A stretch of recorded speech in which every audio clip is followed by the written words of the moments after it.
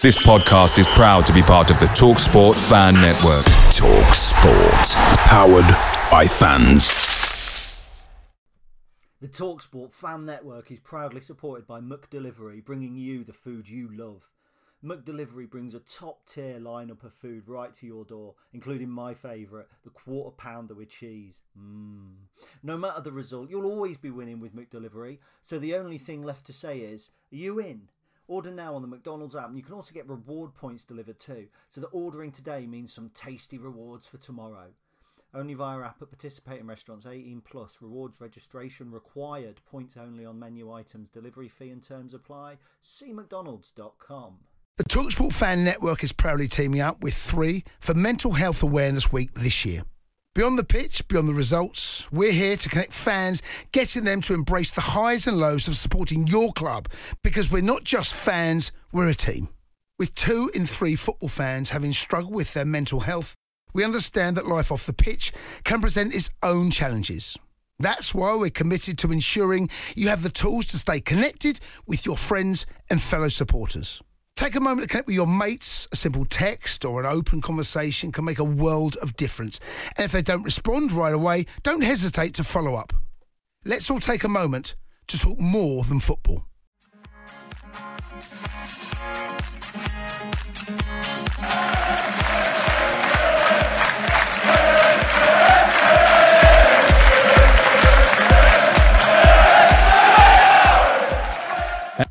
And welcome to episode 104 of the Stacey West podcast. I am Ben and Gaz is with me. How you getting on? Yeah, not too bad. Not too bad at all. Thank you, my friend. It is your birthday, or it was yesterday by the time people listen to this. Happy birthday. And it's definitely, I've got the right day. Everything is good. I've got to have a quick shout out to Dave Johnson, our American listener, or our only one, I'm sure, because I don't know whether it's a mistype or not. He put happy 29th birthday. Yep, that's right. No, well, I think you probably take. I mean, I'd say that, to be honest. At this point, it's. I'd take 39 at this point. Yeah, probably. Well, I wouldn't, because I'm not quite there yet, but I'll be all right. Anyway, yeah, it's been. Before coming into this, I was before we had the chat off air, I was thinking it's been a relatively quiet week, and then when we actually started talking, I went, oh no, it really. Obviously, the first thing to sort of address is the fallout from last week's podcast, and a bit of an update on it, really. The 617's Shed Light on the Plight campaign, and some stuff that's kind of happened in the background. Obviously, I think the biggest news of the week was the headline grabber was £300 million is being pumped into sport to kind of provide a bit of a rescue package. And then when you actually look into it, it's not quite that much good news for us, is it? Well, no, because me and you get as much as Lincoln City do. Yeah. And I've noticed some people saying finally, because football's going to get this amount and that amount. But the 300 million coronavirus fund, and this is according to the Express and Star. So if I do have any facts wrong, please do forgive me. But it says that the National League at steps 1 and 2, which has already benefited from 10 million, will receive a further 11 million. And steps 3 to 6 of the pyramid will receive 14 million, while the Women's Super League and Championship have been awarded 3 million. So that's 21, 24 million maybe. Oh no, 28. There's another 14. Oh no, there's not. It's 11, 14. Yeah, you're right. 28. I was looking at different numbers. I'm not thick. So nothing for us, nothing for elite football. We're still classing elite football as Manchester United to Morecambe, which is utterly ridiculous. I'm not going to, I mean, there are some big numbers for other sports. 135 million to rugby union, of which 59 million goes to Premiership rugby clubs. I think there's horse racing has got quite a lot as well. Look, it would be crass to sit here and say, why is football getting it? Because I like football. Football getting it, I like them more. Why is badminton and ice hockey and basketball and greyhound racing getting 11 million and we're getting nothing? At the end of the day, sports fans like sports, and if you're a big basketball fan, you're delighted that your name's on the list. And I'm not going to be critical because it would be jealous, wouldn't it? I mean, it would be, but I would have to question the discrepancy in the sums when you consider, like you say, Premiership rugby. Whilst yes, okay, it doesn't quite have the level of TV support and the financial clout at that top end. I don't understand why rugby union is deemed 135 million pounds of that 300 million. There's something that doesn't quite seem right to me there. But yeah, I mean, it's that is bordering on what you just said, and I'm very much aware of that. But there's something that doesn't quite seem right when the top top clubs are getting 59 million in the Premiership in rugby union. It's something doesn't sit right with me there. But I do understand that yes, okay, people, sports across the country are on their arse. It doesn't really help what we were talking about last week, does it? No, I mean, it annoys me. Oliver Dowden, who's the culture secretary, I think actually that should be an N, not an L, in culture. Took the words right out of my mouth. But he's basically said sports clubs are the beating hearts of their communities, and this 300 million boost will help them survive this difficult winter period. Now, let's not forget, this 300 million isn't just going to be benefiting like your Lincoln Griffins basketball team or whatever. I don't know what the basketball team in Lincoln is called, or indeed if we have one. But I would hope that it's going to be smaller sports clubs. It's going to be, the sorts of things that probably kids go along to try and help them get through as well. I would hope, rather than anything. I mean, it annoys me because his words were, Britain is a sports powerhouse, and this government will do everything we can to help our precious sports and clubs make it through COVID, except football. Because when it comes to football, it's the Premier League that's got to do it. And I think elite football, and I use that term, as you know, begrudgingly, is being punished because the government expects the Premier League to provide financial support. Now, let's not forget that the government expected Premier League players to help players, not clubs, when the coronavirus first hit back in March. I seem to remember I'm going to have to say culture again because I don't want to use the other word. But that secretary basically at the time, I think, suggested Premier League footballers should put their hands in their pockets instead of, or to help out their clubs and their staff, blah, blah, blah. It's all well and good, but we're not going to the actors that perform at the Royal Shakespeare and saying, right, put your hand in your pocket, help keep this venue open.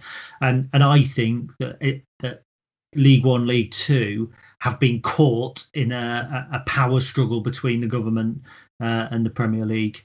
And I think the DCMS meeting proved that the government basically got on their high horse. And again, I'll use the house burning down analogy. The government sat on their big red fire engines looking down at the Premier League, sat on their fire engines and said, why aren't you putting that fire out? When they've got the capability of helping to do that as well. And, there is some positive news for those who are not aware. And we kind of knew that this might be happening last week. We'd spoken about it off air, but we couldn't speak about it on air. But EFL clubs have accepted a £50 million Premier League rescue package from League One or League Two. So that's probably how much Richarlison cost Everton, bear that in mind. But there's a 50 million short-term rescue package been agreed in principle. It was initially rejected in October because it didn't, and again, I'm happy to be corrected on this, but because it didn't stretch to the Championship, and there was a show of solidarity where League One and League Two clubs wanted their Championship counterparts to be safe. The same Championship clubs that were spending £3, £4, £5 million on players 9 months ago, who are now going, oh, we're as poor as Accrington. But anyway, there was that degree of solidarity. Now I think there's a wrangle as to how that £50 million is going to be handed out, which is interesting again. I wonder what your thoughts are, because the options are, there's 48 clubs in League One and League Two, so every club gets $1 million, give or take, $1 million point whatever. But there's a lot of clubs saying, well, hang on, we've been hit harder than them, so it should be pro rata. It should be work out who's lost the most, and they have the biggest section of the 50 million, thus helping the clubs supposedly that need it. I was I wasn't amused. I was quite pleased to see that Bradford City's chief executive basically said, we know that we've lost more in gate receipts than most teams in League Two because we have more fans than most teams in League Two, but it's absolutely not fair for us to get more money than Morecambe or Stevenage. Needs to be split.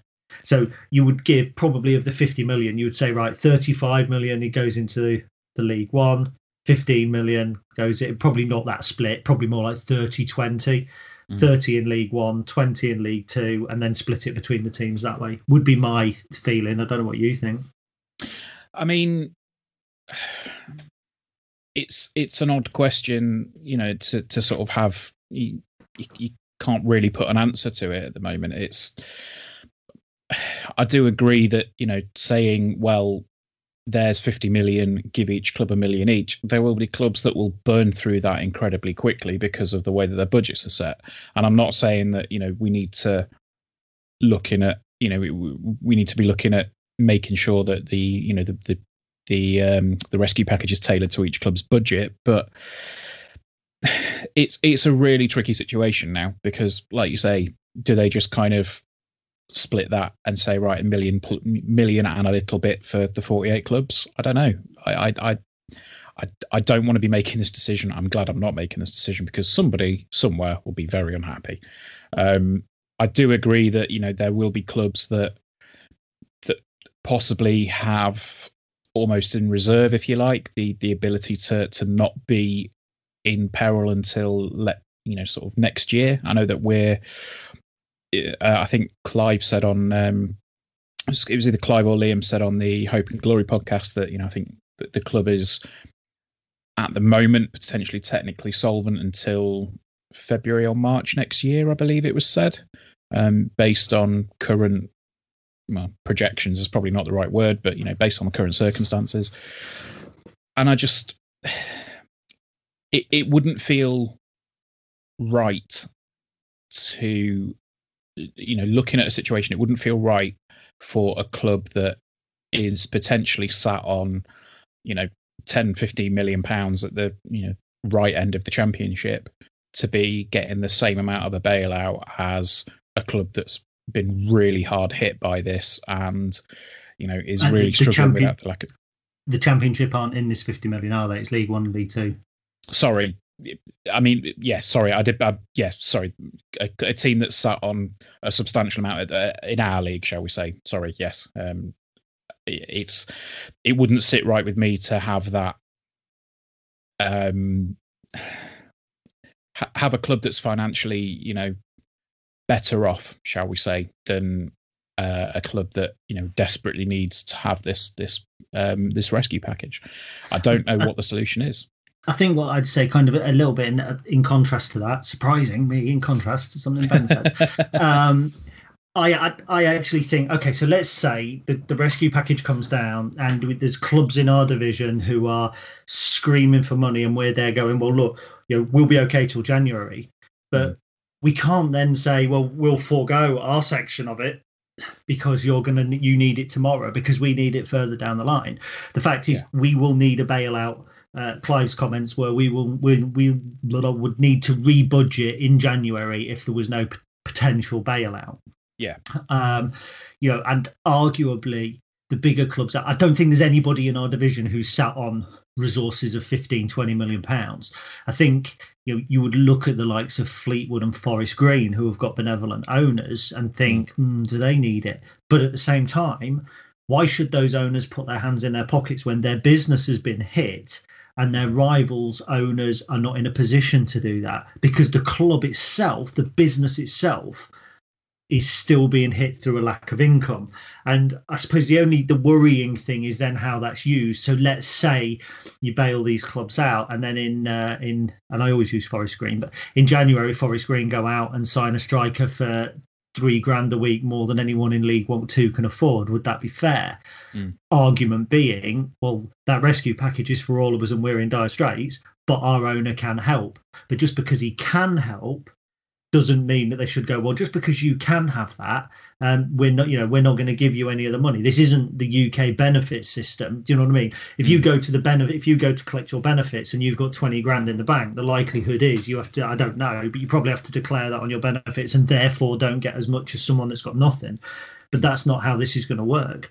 If the money was coming from the government, potentially that would be different. Potentially the government would means test it. I don't know. But at the end of the day, I think Liam and maybe Clive, I'm not sure, basically said, we're maybe 20th in line, 30th in line for going bust before the end of the season. But we would go bust before the end of the season, or we would struggle, before the end of the season. So, everyone's going to need this package. Maybe Salford City might not. But again, as a business, I don't know. I think because football's such an uncertain area, and probably that's why the government are trying to push it onto the Premier League. For me, that's where the problem is. And it leads us in a little bit to, I praised Tory Boy for asking a question, Prime Minister's question time. And I took a little bit of stick and I got a few DMs for it as well. And to clarify, I fully understand that what football needs from the government is not fans back in the ground. I know we need fans back in the ground, absolutely, undoubtedly. But, as a Lincoln City, if we're allowed 3,000 fans back in the stadium in December, doesn't actually help us a massive amount, because it's 3,000 season ticket holders who have already paid for their tickets.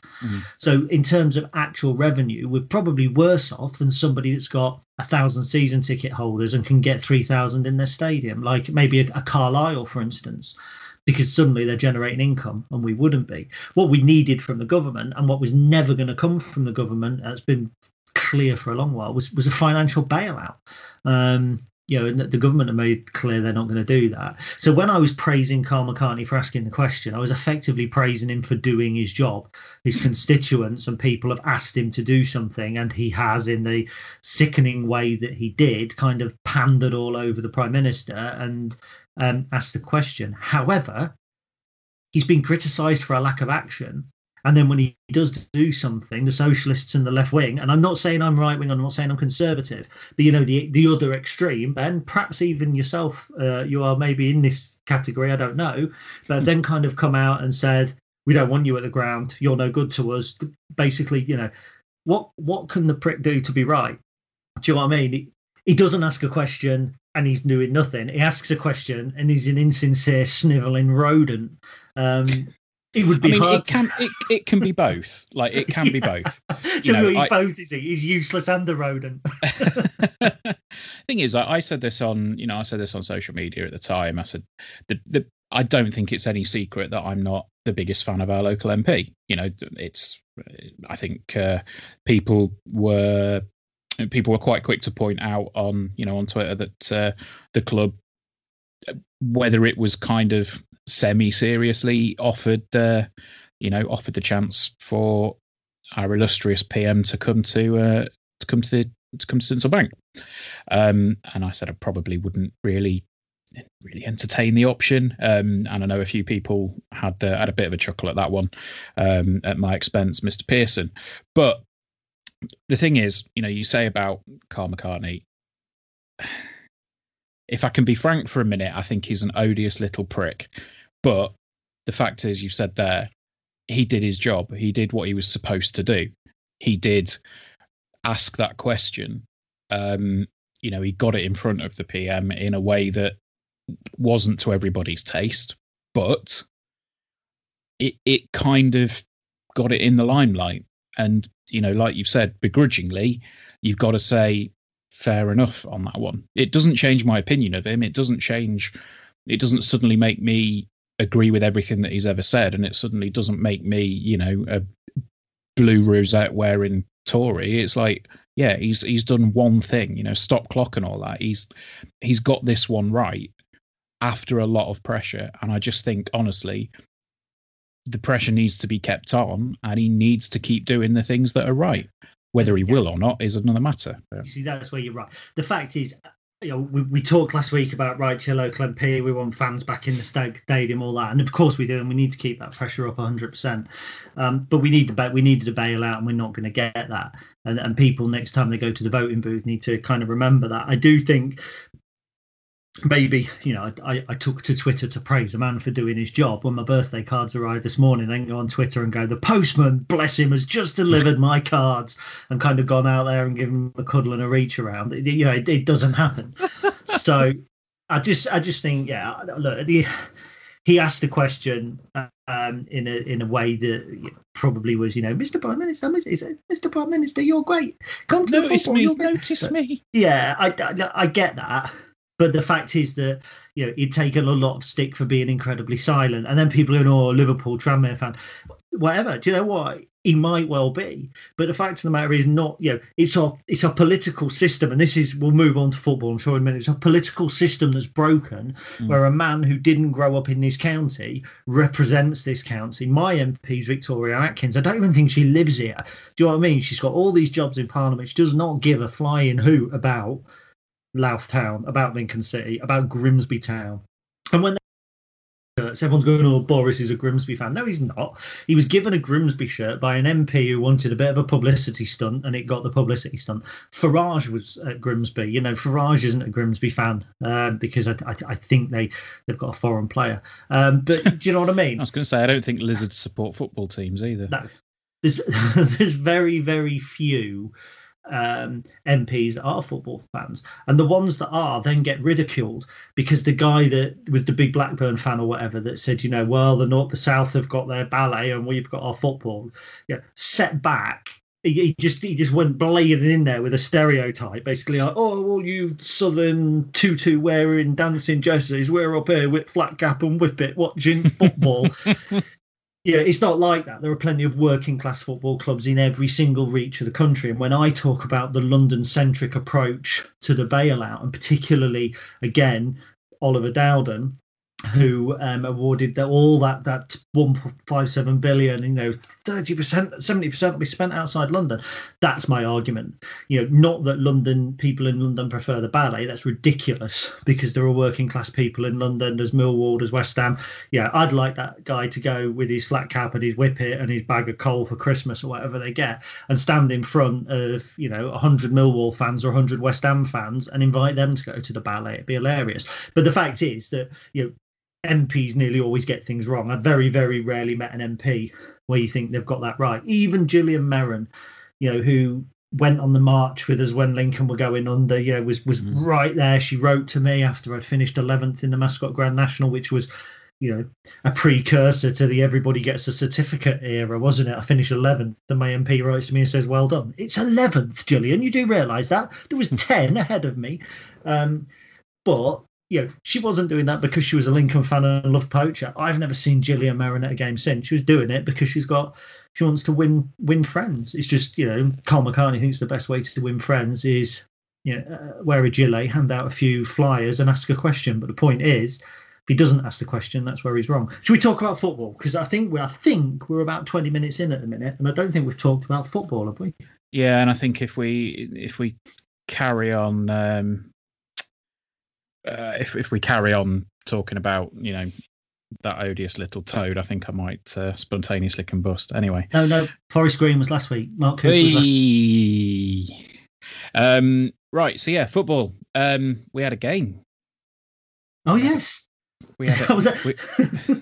I was looking down my notes thinking, I wonder which bit we're going to go to next. And as you know, I make my notes about things and not what we're actually going to talk about. So we did have a game. I'm going to have to ad-lib this bit. Yeah. So, I mean, I listened to it. I didn't get... I didn't watch the game, unfortunately. I was, again, quite busy on Tuesday night in prep for a few things. Tweeted and basically just said that the two of you couldn't be asked, didn't she? That you didn't want to watch it. No, that's not quite right. That's how I took it, and Rachel always sells you out. So. I'm gonna have words anyway. Yeah, it was. It sounded all right. I mean, I think you summed it up. It was a training exercise that we won on penalties. I can't really get that excited about it. Even though we won, even though we're through, even though we're top of the group, I just can't get that excited about it, unfortunately. I mean, top of the group, second. Are we not? I thought we were top of the group. No, that was the point. That was why the penalties were pointless, because we needed to beat them outright to top the group if you went through the draw and the penalties. So if we'd topped the group, we would have got a home draw, but we didn't. So we will get an away draw unless we draw an under-21 side, and then we'll get a home draw unless it's a full moon, and then we'll have to play on the local park with jumpers for goalposts. Yeah, I mean...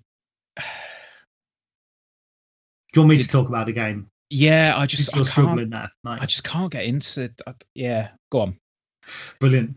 So it was 1-1. I don't know if you realise that. And we didn't top the group. No, look, I mean, I thought Manchester City, I thought they were the best under-21 side I've seen. I think they were even better than the Chelsea under-21 side that played in the semi-final with Hudson-Odoi and Reece James. And they had some really good players, Man City. There was one lad who played out on, I think it was the right flank, which was Braff. I can't remember what his first name was. I mean, he was like lightning, that kid. Jesus Christ, he was good. I like Nemecha in the middle of the park. They played, it looked like 3 across the back. Played it about really comfortably. They had 60% possession. Honest truth, they were better than us, and we got into the game in the second half. As we changed things around, we became, I thought, more potent. And then when we got the goal, I thought there was only going to be one team go on and win it. And obviously, awful moment for Ethan Ross right at the end. I mean, it was an awful moment for him in the first minute or the first couple of minutes where he kind of rushed out of his goal, and we should have been 1-0 down. But the goal that we conceded was really tough on him. And I don't think Ethan will play that many more games this season, not because of the mistake. But Alex Palmer's going to be number one. He's going to play the league games. Palmer obviously played in the FA Cup against Forest Green. So, the only competition Ross might play in is the Checkatrade Trophy or the EFL Trophy, Papa John's, whatever it's called. And if the actual fact, Michael might look at it now and think, well, we might want to do well in this. If we were to get Wolves under 21s at home, you'd fancy it, wouldn't you? And are you then going to having a look at the way that Ethan Ross played? Is he going to think, well, actually, goalkeepers, greatest respect, they don't run around a lot, do they? I mean, resting your goalkeeper is a little bit kind of, again, purposeless, isn't it? Maybe I'm wrong. Maybe I'm being harsh on goalkeepers, but it's not like they go on gut busting 90-yard runs, is it? They kind of stand around a bit and every so often have a jump or a shout or a punch, and that's it. And that's not to criticise keepers. It sounds quite harsh, but you know what I mean. There's less need to rest a goalkeeper than other areas of the field. Yeah. I think the game probably, the bad points from it, obviously Remy Howarth's injury. I don't know how long that's going to be, but the last thing that we need is more injuries. I was a little disappointed with some players' performances. I try and be positive about players when I can be. I am beginning to wonder about Tom Hopper. And I know that, Tom's rapidly becoming this season's John Akindi. Mm-hmm. In that, those that want to praise him can say he does a lot of work. He picks up the ball here and there. You and I did it with John for a long while. But John at least had penalties. With Tom, he was playing 18-year-old kids, 19-year-old kids. And I didn't see him better than much at all. He did get the one moment where he did better than the keeper down on the left wing. But other than that, we've got a lot of good balls into the box. Theo Archibald's delivery is good, and some of the balls he put into the box were right in the proper area, just in front of the 6-yard area, a bit too far for the keeper to claim, between the keeper and the defence. A fox in the box probably scores 2 off Theo Archibald's balls. But, try and be positive. Liam Bridcut came back. That's brilliant. But, the fact is, and Jack Mulhall, cover your ears now. But when we go to XG, ours was 0.74 and we scored a goal. Theirs was 1.57. On another day, we could have lost that game 2-0 quite easily. With a makeshift side, with a side shuffled around. But bear in mind, Tomo said, it's good for the fringe players to get a game. Tom Hopper started the game, not really a fringe player. Teo Eden, arguably first team. Liam Bridcut started the game. Max Melbourne started the game. Rowan, Ioma, Harry Anderson. These are players that are first team players anyway. But I thought we did well. I thought after the reshuffle, an enforced reshuffle, I thought we grew into the game, and probably on the balance of the second half, we should have won it. Interesting that I talk there about XG, because you can also break XG down by half, so first half, second half. And interestingly enough, in the second half, we were more or less level with them, and bear in mind the gift that we gave them at the end. So it goes to show again, shots on target were 4 and 2, 4 shots, 2 on target each. So, but yeah, look, I called it, I labelled it a meaningless fixture. I think a lot of people kind of then came out and said it wasn't meaningless because we could have finished top and all that sort of thing. No, it wasn't entirely meaningless. The penalty shootout was. Win or lose the penalty shootout, we finished second in the group, and we get $5,000. So it was the EFL have got to look at that, the penalty shootout thing. But it got some minutes into the players after a 10-day break. It got 60 minutes into Liam Bridcut. It's all about league action, and that's that, really,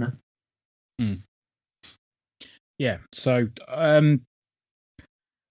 you say about Bridcut coming back. From what it sounded like, and again from the highlights, it seemed like he came back and actually had the kind of impact that you would have hoped him to have. Sounded very strong. Second best player on the pitch for me. Yeah. Second best player in the Lincoln shirt on the pitch for me. Okay. So I think hopefully we'll see him come back. I think there's one thing come back on Saturday. Sorry, for a full 90. One thing that did make me chuckle at half time in the game. Rob was talking about it on Radio Lincolnshire. He said, so Michael Appleton was saying beforehand that he thinks Liam Bridcut will probably come off after about 60 minutes. And Tomo just responded with, "Yeah, give him about 15 minutes in the second half." I just thought, Tomo, that's 60 minutes, Tomo. That's how minutes work. But it just sounded. I just genuinely couldn't get that into it. But we've got Accrington coming up. So is that the next thing we were going to talk about? Well, we will do. We'll go into the next games, and then we'll finish with the other little bits. And if you forget the other little bits, I'll write them down. I've got. To be fair, I do have them all written down. I was just kind of doing our traditional run off into a game. Okay, we'll do that. Let's go into Accrington. People want continuity. Okay, fair enough. Accrington have had. Well, how many games is it now? Is it 3 that they've had? 3 wins on the bounce. 3 wins on the bounce, but I was thinking, in terms of the earlier on in the season, they've had 3 postponed because of COVID. They seem to be going fairly strong at the minute.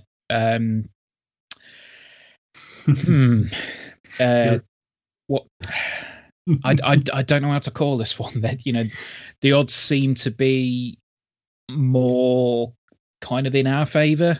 I don't know whether that's a case of us just being,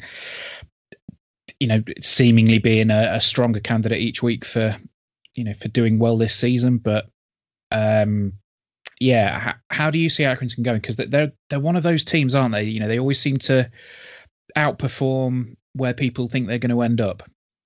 Yes, I'm looking at the 2 games that we've got, and I was with my dad walking in the woods earlier, socially distanced. I think we're allowed to meet outside, aren't we? COVID, please. But anyway, and he was saying, "Oh, I'm worried about this game. I'm worried about this. Accrington are looking good." Yeah, was my response. Bit like when you kind of said it there, because when you look at the games that Accrington have won, granted, beating Peterborough 2-0 was a good result early in the season, before Peterborough kicked on. Since then, in actual fact, they've played 4 teams in the current bottom 6 already. Okay. Okay. And they have beaten two of them, and they have lost. So just to clarify, and they've basically played Burton Albion, who are second from bottom, and lost. Oxford, who are fourth from bottom, and lost. They've then beaten Swindon 3-0 the other night, and everyone was raving about it. This is a Swindon whose manager's just buggered off to Salford. They've got John Sheridan, who was on the verge of being sacked from Wigan anyway because they're bottom. Absolute disarray. We'll move on to them. 1-0 at Northampton, who are quite a few fans' favourites for going down. They've also beaten Rochdale, who are 17th in the league as well. So, and when you look at the other game, one of the other games they've won, AFC Wimbledon, probably a game that you would expect to win if you're hoping to be mid-table.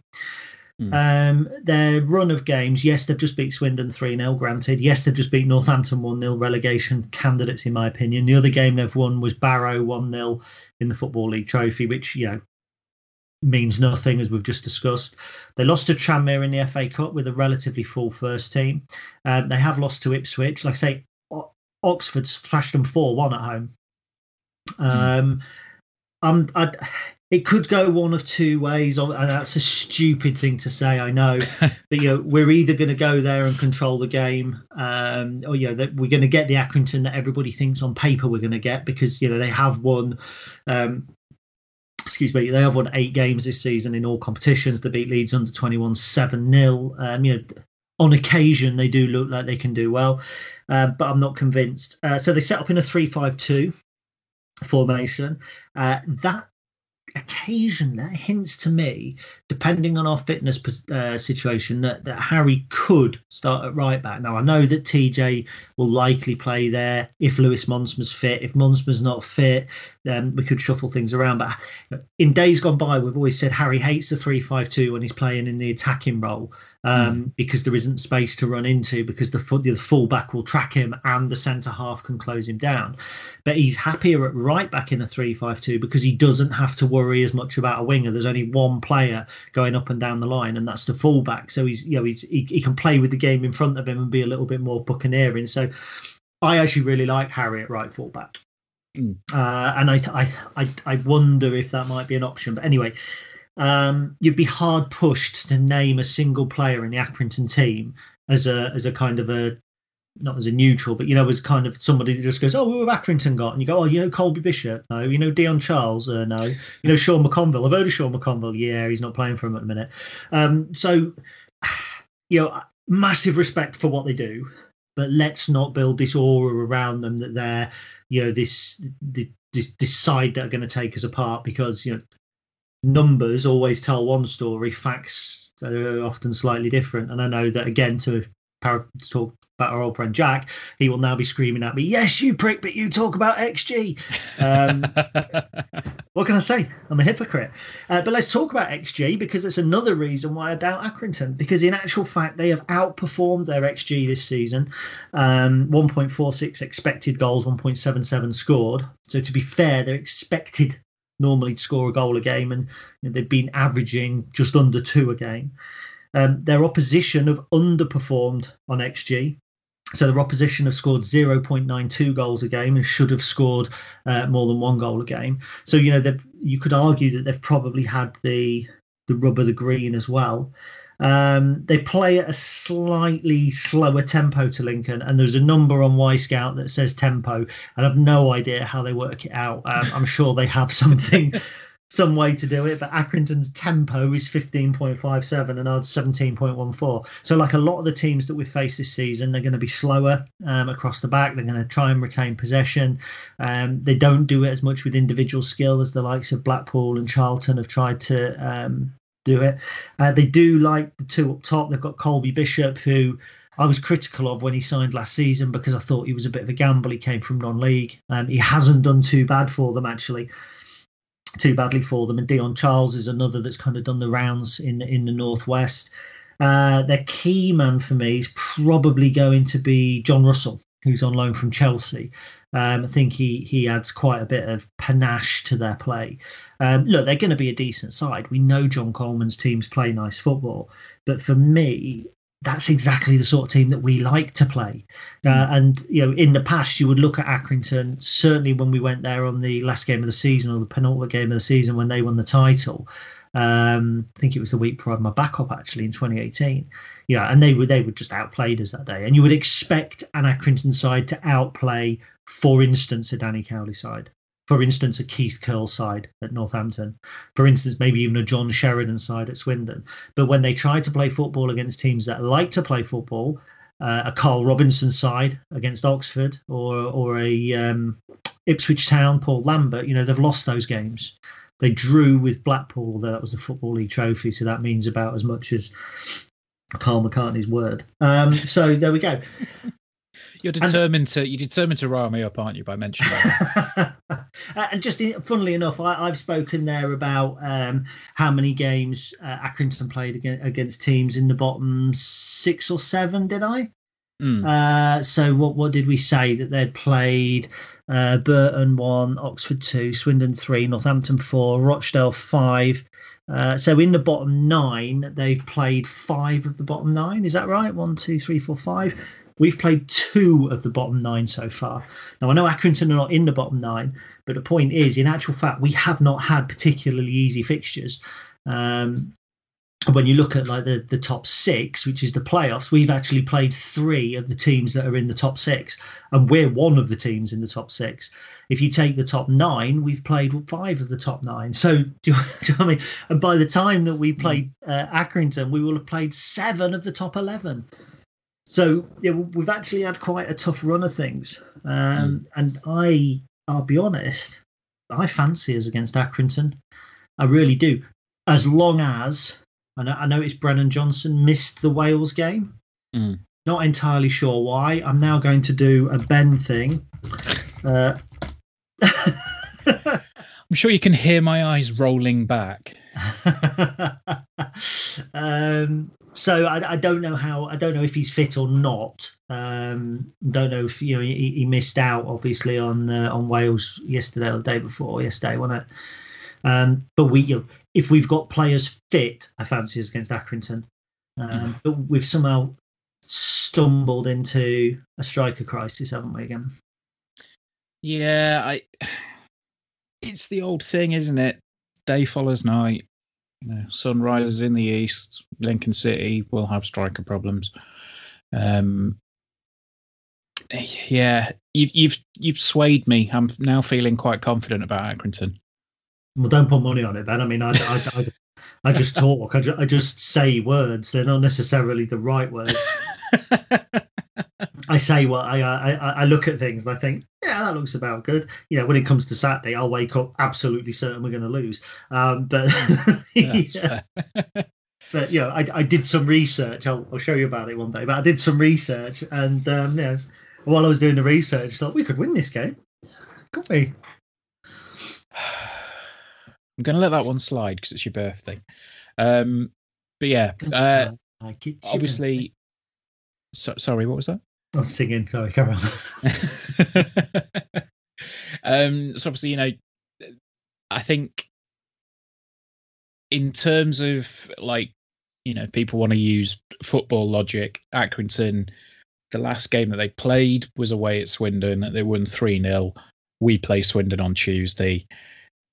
Is that going to be a case of, well, if we beat Accrington, then by rights we should beat Swindon? I know nothing happens by rights, but they seem to be on a bit of a turn at the moment, Swindon, don't they?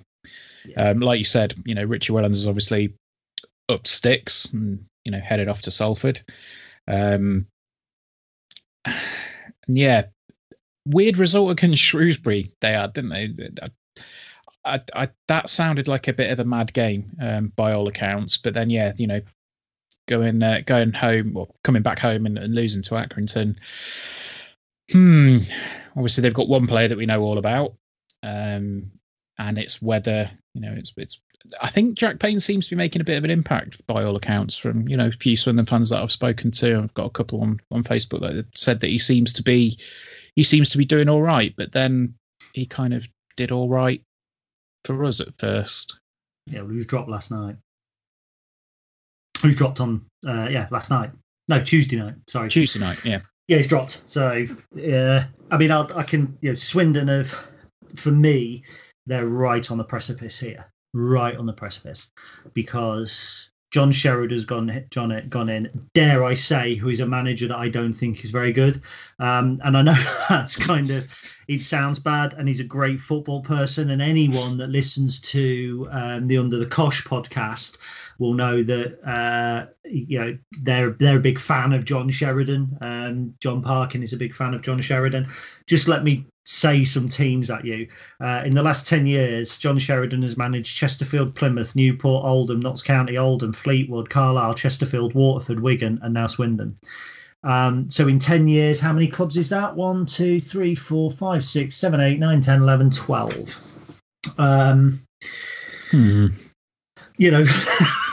Take away from that what you can. His win percentage, to be fair, at Carlisle he didn't do too bad.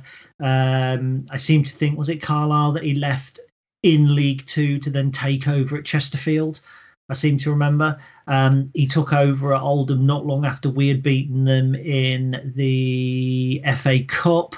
And then ended up taking them down. He was manager of Notts County and had a 25% win ratio. At Wigan, he only got 20%. He only won 3 games while he was in charge at Wigan. For me, I'm not I don't see it. I don't see it with John Sheridan at all. I think it's a bizarre appointment, utterly bizarre appointment. Look, fundamentals, he's changed their system already. So he's changed them to a 3-5-2 for their butt kicking against Accrington.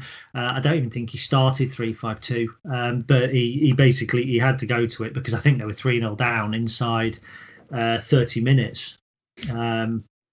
So got absolutely trounced. They've been really he started 4-2-3-1 and then went 3-5-2. But you start 4-2-3-1 with a number 10 effectively, and that number 10 was Joel Grant. So Jack Payne is out of the side at the moment. What is it, November? Kind of coincides with the time that he fell out of favour at Lincoln. So whether he just likes the warm weather or not, I don't know. I'd be really, really concerned. Well, they've got Brett Pittman up top, who I really like. I think he's more effective as a 2 because he's kind of like the League One Matt Reed. He's an agitator, he's an arsehole, but if he's yours, you bloody love him. But I'm not convinced. I'm really not convinced at all about John Sheridan. I'm not convinced about Swindon. When you look at the games that they have won, they've won 3 games this season. One of them was impressive. They beat Hull on Halloween 2-1. Impressive result. The only other games that they've won in the league were against Rochdale at home. I think that's expected. I think Rochdale will struggle. And they beat Burton at home, who, let's face it, we know Burton are really struggling. Yeah. They lost to Accrington. They lost in the FA Cup to Darlington. They lost at Northampton. They were turned over at home by AFC Wimbledon. I was seeing something about Burton the other day, and was it something like 13 players that they had unavailable in their squad? Potentially, I think they had something like 13 players unavailable primarily due to COVID and other injuries, but they couldn't have the games, called off. So how does that work? If you're in the middle of a pandemic and you've got players that are falling victim to the virus, surely that should immediately qualify you. But apparently no, they had double figures of players missing from their squad, so they were able to put 3 people on the bench. They are woeful though. They've won one game all season. I mean, I think I'll have a soft spot for them because Bozzy's there, but other than that, the game where they put 3 on the bench was the Football League Trophy on the 10th of November. By the 14th of November, they were able to have a bench of 6. And on the 8th of November, just a couple of days beforehand, they were able to have a bench of 7. So, And to be fair, off what I heard.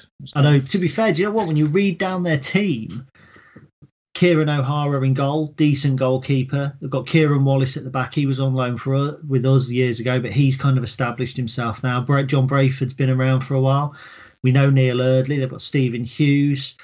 Joe Powell, I think he was the kid that went from West Ham. Kane Hemmings has been around. Really liked Lucas Akins. Niall Ennis was at Doncaster last year. We've got John Joe O'Toole. I mean, they've got an ageing side, but they've got one win all season against Accrington. Yeah, you're putting more confidence in me for Saturday now. Yeah, don't. You know what happens is the Stacey West curse. We'll go there and get pumped 5-0 and everyone will be on social media calling me an arsehole. Yeah, that's true. Well, I mean, I just do that anyway, but... Yeah, that's fine, and I can handle that. So, I mean, yeah, Swindon, I can't remember where we called them in our pre-season pod, but I don't think either of us had them doing very well. I can't remember if either of us put them in the bottom, in the sort of dark horses for relegation or not. But yeah, it's. Well, I think you will remember me talking about Wellens saying how he needed more players, and just before we went on air, I read it, and I was saying how I would have put them further up. And I think they were that team that. They were kind of on that nice edge. It could have gone either way. Do you know what I mean? It could have been they signed Brett Pittman, they got Jack Payne. They signed some good players, Swindon, and you kind of thought actually if this works out, they could do really well. They might be all right, yeah. Yeah, and it just hasn't. I mean, when they beat Burton 4-2, they've got obviously Brett Pittman scored. On that day, but they signed Dion Donoghue, who I've kind of liked before. Paul Caddis is there. Their keeper is Kovar, who was the Man United under-21 keeper while we were there. I seem to think they had that Tyler Smith. Is it Tyler Smith who was at Bristol Rovers last season? I really liked him. Yeah, they have. He's started 3 games and scored twice. Whether he's injured or not, I don't know. He scored 5 in 9 for them, so... Not my dog's coming in the room now, so yeah. It's going to be really interesting. I shall be watching all of them on iFollow, and I'm just going to kind of plug iFollow a little bit because I put the tweet out saying I'm not going to watch the Man City game because £10 to watch a dead rubber game, not for me. And I got a phone call saying, look, the EFL are looking for somebody that's had problems with iFollow. It's like, I have no idea how they found me. I've never mentioned it. So the club called me, Terry called me and said, look, they're looking for somebody who they're going to give a code to watch the game. And then they'll ring you beforehand. And then if you have any problems during the game, you can ring them and they're going to try and have a look at what's causing your problems to see if they can find out what's causing the wider problem. So I was like, yeah, go on then. Why not? So the EFL dropped me an email and said, yeah, you have to buy the game. I was like, all right, nice one. So I had to pay for it. They refunded it. But I had to do the full user experience. 10 minutes before the Man City game kicked off, my internet went down. Oh, no. And they rang me up while I was trying to get my internet back on.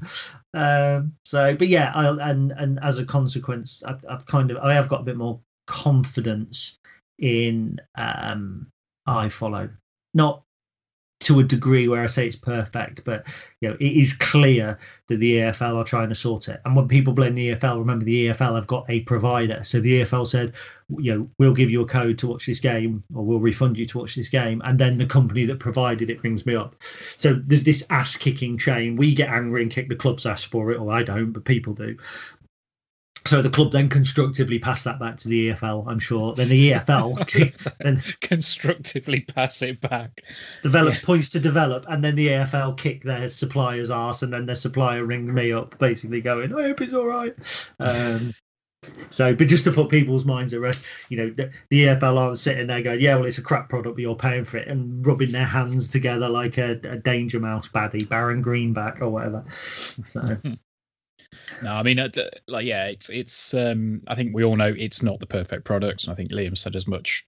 Publicly, he said, it's not good enough at the moment, but they're trying to take steps to fix it, and I think that's all that can be done at this stage. And I know there's been a big push this week on social media and kind of through the club's website and stuff to try and discourage people from doing, Oh no, not this again. Getting it via other means. And all I'm going to say on it is I am fully behind that. That campaign. Yeah, don't pirate it. Oh, yeah. I watch it for free. Oh, well done. You're killing the club. Congratulations. Yeah. Yeah, brilliant. Oh, well, it's too expensive. That's Well, not the don't point. fucking watch it then. You don't say it's too expensive and then climb on the roof and try and watch a game on a Saturday. You pay it. Yeah, Oh, it's too expensive to get a Domino's. I'll just go through their bins. Yeah. Anyway, Yeah, exactly. yeah, I'm not gonna let my blood boil over that one. You are. But we'll move It's too on. expensive to live. I'm going to go knock over an old lady, take money straight out of her pocket so that I can buy food. Yeah, there you go. We'll move on. I think you wanted to have a bit of a talk about Lincolnshire Live, and you mentioned this. I don't know why. Okay, so you go on News Now. News Now, I'm sure you're aware, is an aggregator of news. I mean, for instance, at the minute, we're quite prominent because we've got a Leeds loanee. So, like the top story at the moment, or the latest top story, Leeds could have a real gem, but 21-year-old has a problem to solve first. So, that's about Robbie Gotts. In the last half hour, 3 things the Imps need to do to beat Accrington Stanley from Vital Football. Score more goals. But what really winds me up is this headline from Lincolnshire Live. Will Nottingham Forest try and recall Lincoln City Lone Star Brennan Johnson? Right. First of all, it's grammatically incorrect. It should be will Nottingham Forest try to recall Lincoln Lone Star, not try and recall Lincoln Lone Star. You're not 6. But it annoys me because, for me, it's scaremongering. And Lincolnshire Live have got good access. So the top stories are nearly all Lincolnshire Lives today. One of them, Boris Johnson invited to attend Lincoln City match. Blah, yeah, whatever. That's, Mike Clapton delivers positive news on defensive duo. Brilliant. Great. That's what a local radio station or a local outlet should do. Lincoln City boss on the future of West Rompair. Brilliant. Yeah. That's the news that you should do. Will Nottingham Forest try, and I'm going to change the word because I can't say it the way they've written it because it's stupid. We'll try to recall Lincoln City Lone Star Brennan Johnson. For me, right, and when you read the article, you don't know. So why are they even putting that out there as a something that people can discuss? Because if Forest do try to recall Brennan Johnson, they will. But because it's a Nottingham Forest player who's doing well for us, who our season kind of hinges on, they're just throwing it out there. And for me, it's just irresponsible. And I hate irresponsible reporting. And to be fair, do you know what? Lincolnshire Live are not usually that bad for it. Because they have access to the club and that they get decent stories. But that story, just before I came on air, I just read it. And I just thought, my God, that sort of thing should be on the 72 or it should be on, some other sort of trashy, shitey site. And instead, they're putting that out there because people will read that and they'll go, Forest are going to try and recall. Now I've done it. Forest are going to try to recall Brennan Johnson. Yeah. Well, I saw it on Lincolnshire Live. And in actual fact, it doesn't say that. And the woman, the hilarious thing is that the person that they've spoke to, basically, I'm going to bring it up now, and I wasn't going to, but the person that they've spoke to on it has said... spoken to, Gary. Spoken to, if you're going to be... What did I say? What did I say? You said spoke to. I said spoken to. You just misheard me. And the answer is... Fuck off, Ben. I'd be surprised if they don't at least have a good long think about it. Okay. Wow. So that's the news, is that some woman, is it some woman or some person? Sarah Clapston, Forest reporter for Nottingham Live. I would be surprised if they don't have a long think about it. Blah, blah, blah. Forest have a pretty big squad, could do with trimming numbers, and another young player isn't getting very minutes. There's a balancing act to be struck, but I've no doubt the club are at least monitoring Brennan closely. So they've got an international out on loan in League One, and you think that news is that they're monitoring him closely. I felt like a rant, and because it's my birthday, I've gone a little bit off-piste. But, news story. I'd rather read 3 things the Imps need to do to beat Accrington Stanley. Even though we know that the one of them is score goals, the other is not concede goals, and the third one is turn up. Well, yeah, I can get behind that, and I can see why you wanted to have a bit of a rant.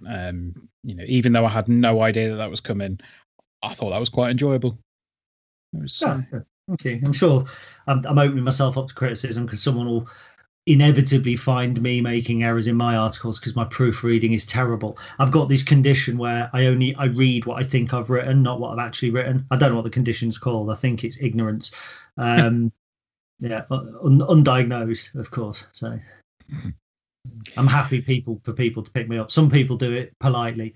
I got a message the other day from Simon, basically saying, I've noticed this error.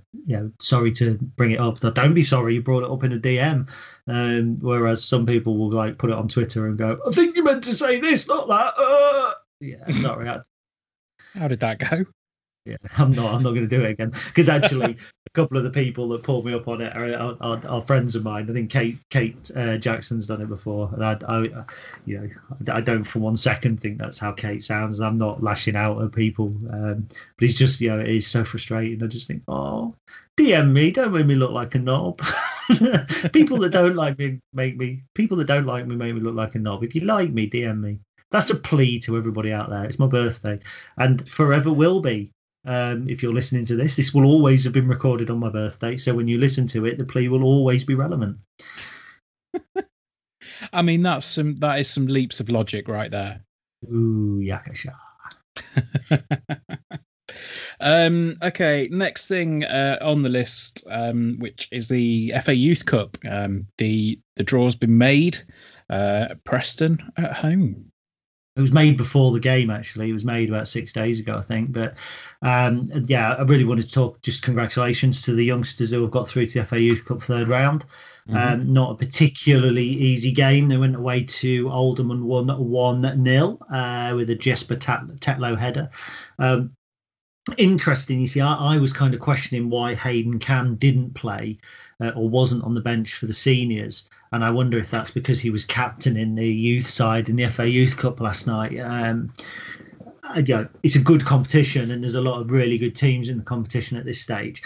And I seem to think, there was quite a lot of headlines made when we went away to West Brom in the third round. Was it the fourth round we went away to West Brom a couple of years ago? Yeah, I remember the game. I can't remember which round it was in, though. Nick Proctor will know because obviously it was in his neck of the woods and he went along to it. I think we were beaten the fourth round. I think, but I might be wrong. But anyway, it's massive for the club. And when you look at one or two of the names in there, there's Ziad Alioni.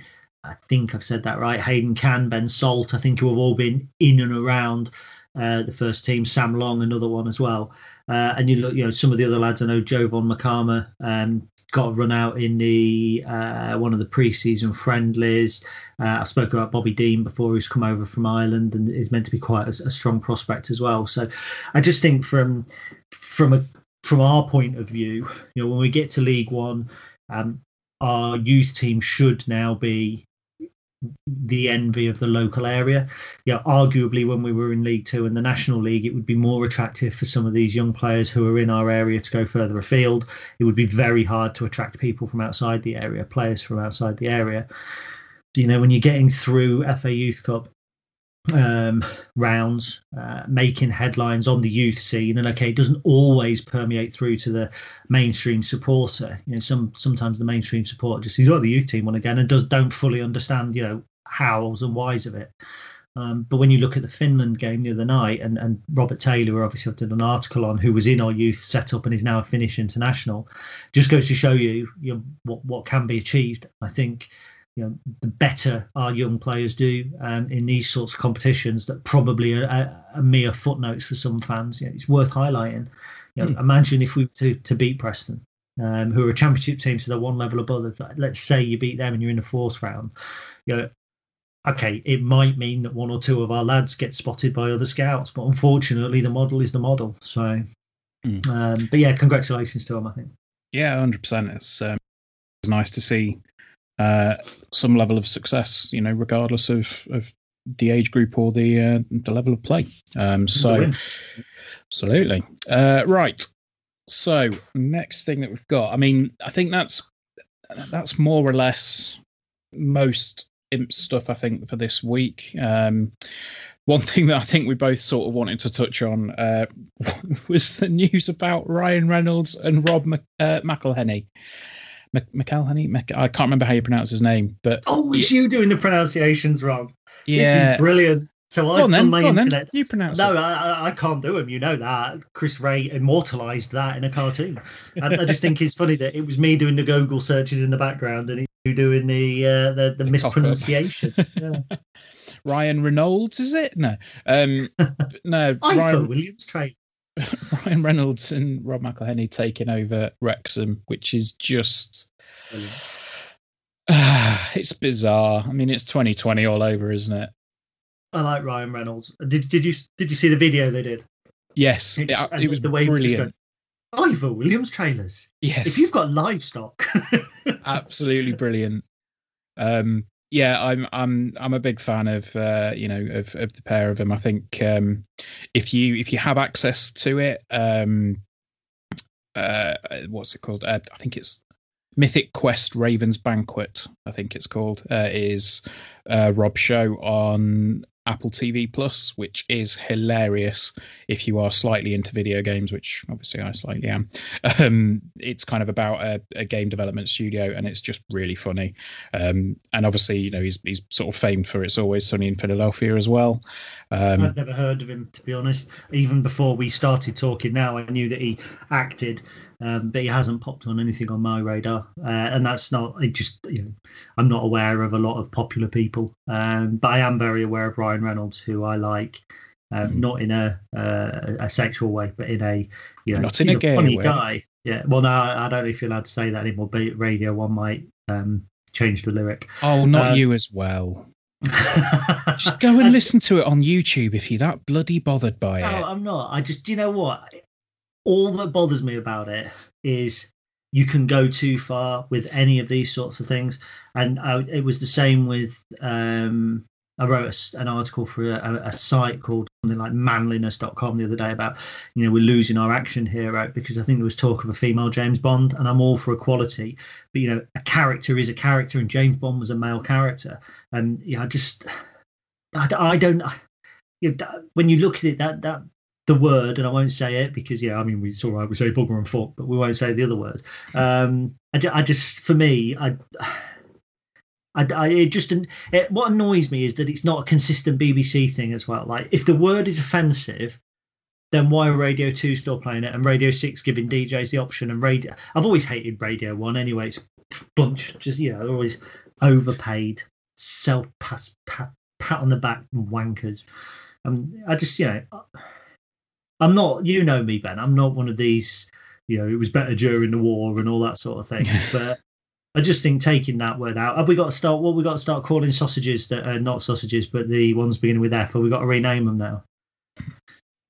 No, I get why people, are sort of in that boat, but I think it's when it's the people that always complain about, outrage culture and saying, "Oh, people are just doing it to be offended." It's like but the thing is, people are getting offended at the thought of something potentially happening. I mean, as far as I'm aware, they've censored that for the past couple of years.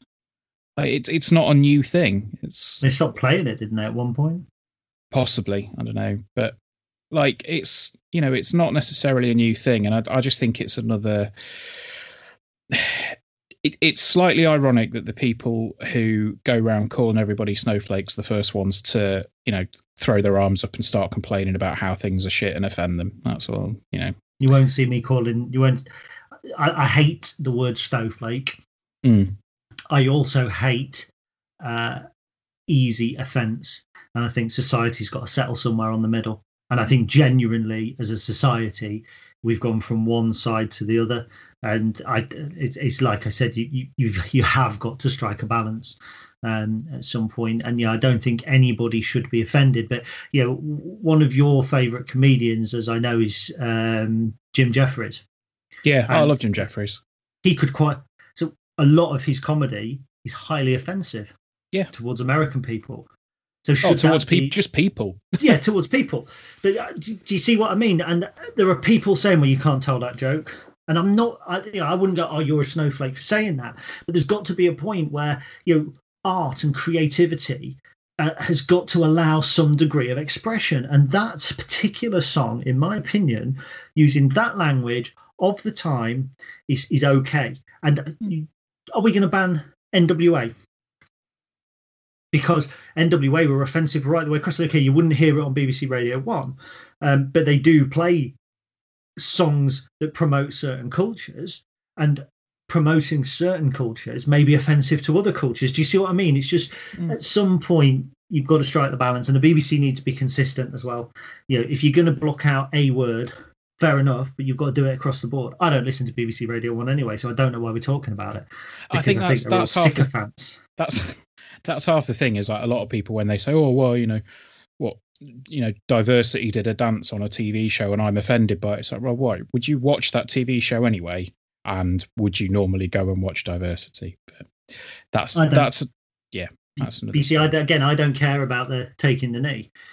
I think if they want to take the knee, then that's absolutely fine. That doesn't bother me whatsoever. The people that were then getting annoyed about it, and whoever it was on Twitter saying I could start watching Lincoln again now. If you stopped watching Lincoln because the players went down on one knee for 10 seconds before a game, wow. Do you know what I mean? I mean, I never saw it because of iFollow. I always get on about 30 minutes into the game. So.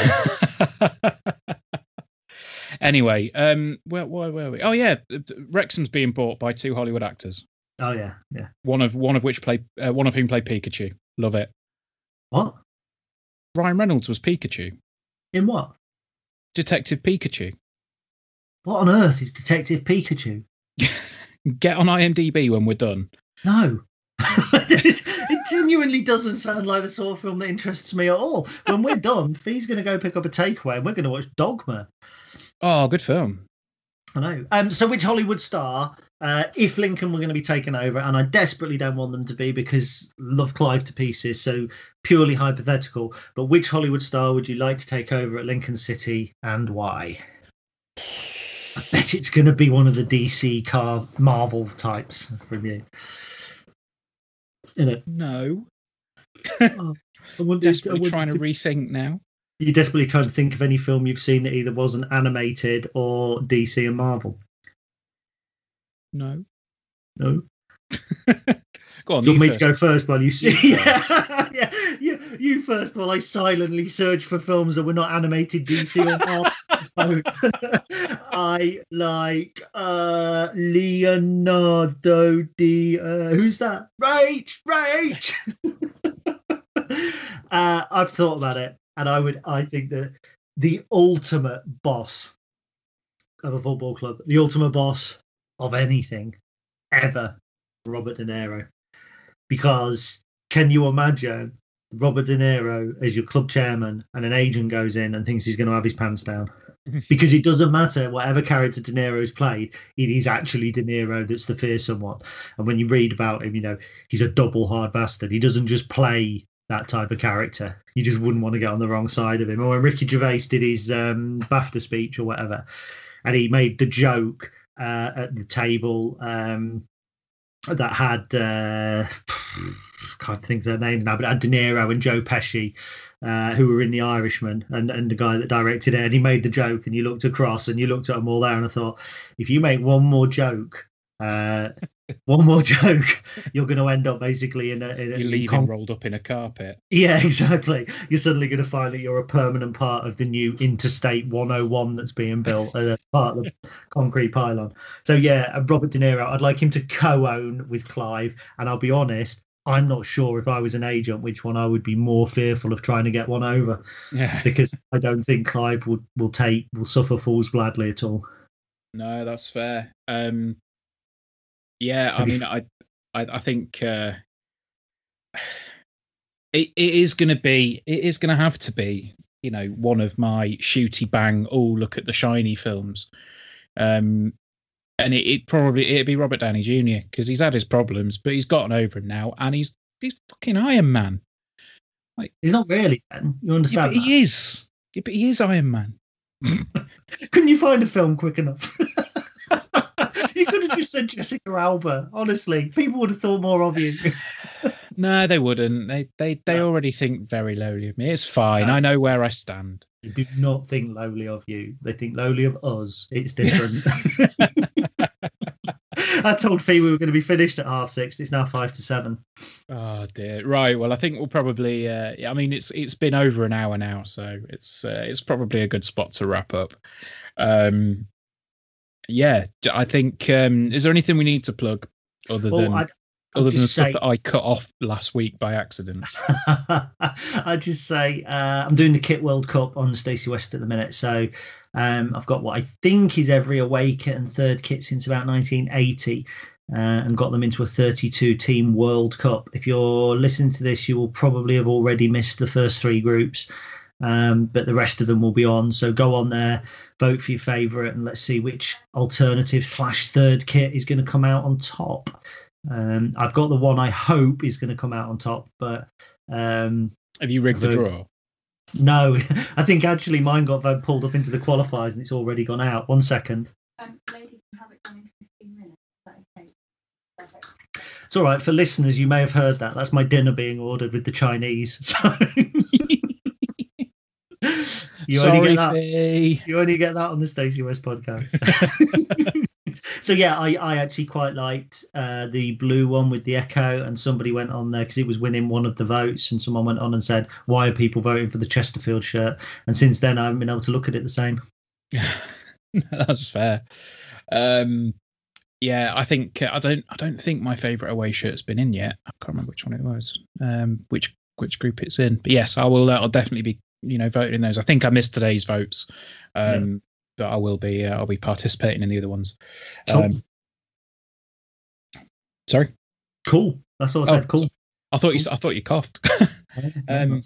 So yeah, I think that's about it. I just want to put another plug in for the gaming stuff. You don't need to with 500,000 views in a week or whatever. Yeah, it's been mad. You should be plugging us on them. It has been absolutely insane. As Gaz has just said, it kind of exploded over the weekend. We've had 500,000 views in the space of about 9 days, which is unprecedented for us in the year of unprecedented things. So go and subscribe to Next Gen Base because that helps us as well. And we're nearly at 20,000 subscribers, which is actually kind of an important number when it comes to some publishers. So, but that's going to do us. Really, didn't I? I hadn't subscribed. I don't think I have. Get on it. Yeah. I don't know. I'm not sure if I'm that interested. No, I will. I was going to tell you where to get a PS5, but you can do one now. Yeah, if you tell me where to get a PS5 for free, I'm all ears. Okay, well, no, that's not happening. No, you do really well with it, mate, to be fair. Quite chuffed for you over the last couple of weeks. I know you've put a lot of work. All joking aside, I know you've put an awful lot of work in. So. Yeah. I mean, I haven't mentioned the fact that I'm tired because I know that otherwise you would run with it for the entire length of the podcast. So if I do it now, just before I'm about to go, then that's fine. I thought saying something nice would shut you up. Jesus Christ, I'm tired. Fuck off and go and enjoy your Chinese. All right, guys, we'll see you next week. Take care. See you later, bye. Bye.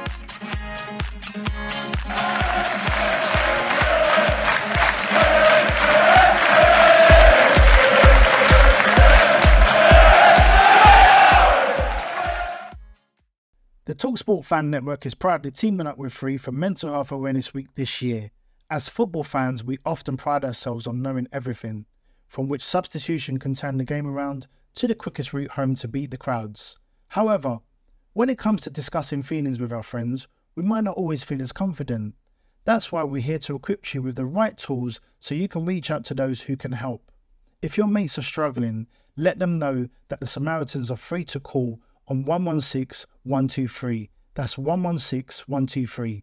They are there to listen without judgment or pressure, 24/7, 365 days of the year. Let's all take a moment to talk more than football. It's the 90th minute and all your mates around watching the Imps on iFollow. You've got your McNugget share boxes on the go. Your mate's already got booked for double dipping, but then you steal the last nugget, snatching all 3 points. Perfect. Order McDelivery now on the McDonald's app. You in? At participating restaurants, 18 plus, serving times, delivery fee and terms apply. See mcdonalds.com. This podcast is proud to be part of the TalkSport Fan Network. TalkSport. Powered by fans.